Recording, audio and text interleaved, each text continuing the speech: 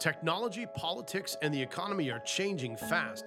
No time to keep up with all the policies affecting your everyday life and figuring out fact from fiction? Not even sure where God could fit in all of this? Don't worry, I've got your back. I'm here to dig a little deeper into the issues of the day. And most importantly, to show you the spiritual principles and solutions we can use to rise above it all victoriously for your family's success. Stay tuned as we discover God's plan for our life on earth as it is in heaven.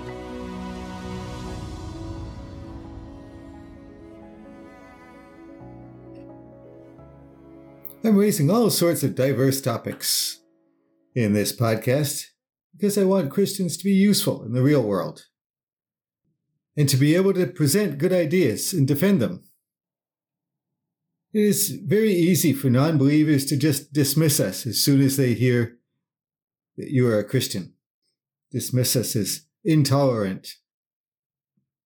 But if you can explain that you forgive people and love people, and that's way better than tolerating them. But some ideas we as a society can't afford to tolerate. Well, that's very different than not tolerating people. You may have heard the expression, he's so heavenly minded, he's no earthly good.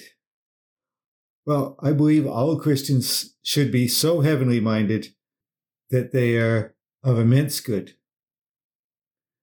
They are so good they are invaluable to the community they're part of. And that's because heaven is not something that we will see after we die. Heaven is something that is there now. God's kingdom, God's heaven, and our place on earth are all intermingled, all connecting with each other. That we believe in being with God, who's in heaven, each day of our life while we're here on earth. And we're living on earth as it is in heaven,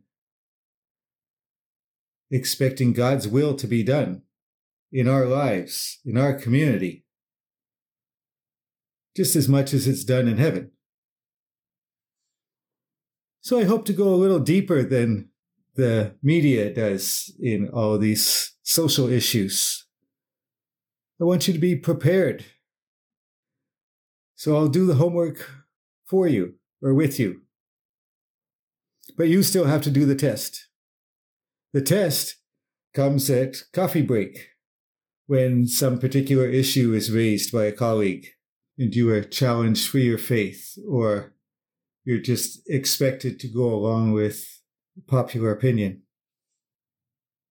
But your opinion is shaped by what you understand from Scripture, what you have understood of God through your prayer time. So quite possibly you can't just go along with what they say. And you do have a different opinion, a valuable opinion. Let's just work on how we present these opinions so that they can understand. Those who don't understand the Creator can see a little bit more of the Creator, who He is, and what He's created here. So let's prepare ourselves to be able to do that.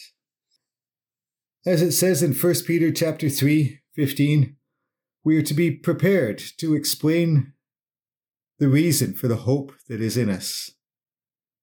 Not only why we believe in Jesus, but why it makes a difference.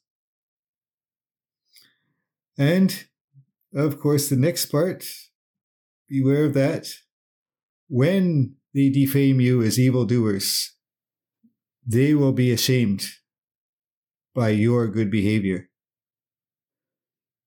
And even if you suffer for doing good, you will be blessed. Note that Peter in his letter doesn't say, oh, maybe sometimes somebody might possibly defame you, ridicule you, your beliefs, mock you and say that you're evil rather than good. It doesn't say if, it's when this happens. So, let's be prepared for it. Christians are often seen as irrelevant. Christianity is thought to be irrelevant. But once you explain your stances on these issues and how they come from God, the Creator, how He created the universe and how He created us to walk in it, then they can't anymore say that Christianity is irrelevant. They'll have to deal with it. It may be easy for some people to paint Christians if they're against the immigration the way it's done now in US and especially in Canada. Just because you're against a particular government's immigration policy doesn't mean that you hate your neighbor. We just need to find a way to explain it to our colleagues that they don't understand it that way. Because it's too easy to write Christians off as xenophobic or some other kind of phobic. No, it's not because we hate anybody. It's because the immigration system harms us and them. Look, for example, of the housing crisis and how that's impacted by immigration policy.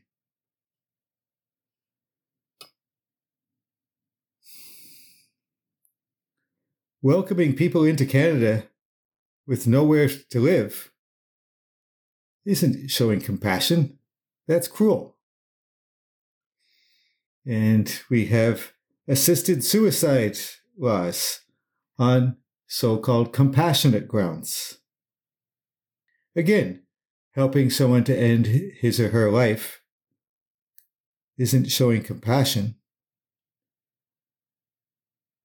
It's cruel. Christians have reasons why these are not the answers for our society.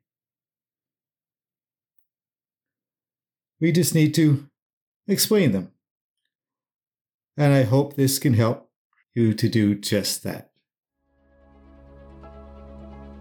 If you are presenting your body as a living sacrifice and allowing Holy Spirit to transform your mind, congratulations. You are integrating your spirit, mind, and body, strengthening yourself to overcome evil with good. Please leave a rating for the show and hit subscribe to be notified of new fascinating topics I'll be discussing next, on earth as it is in heaven. Until next time, may God bless you and make you a blessing to those around you.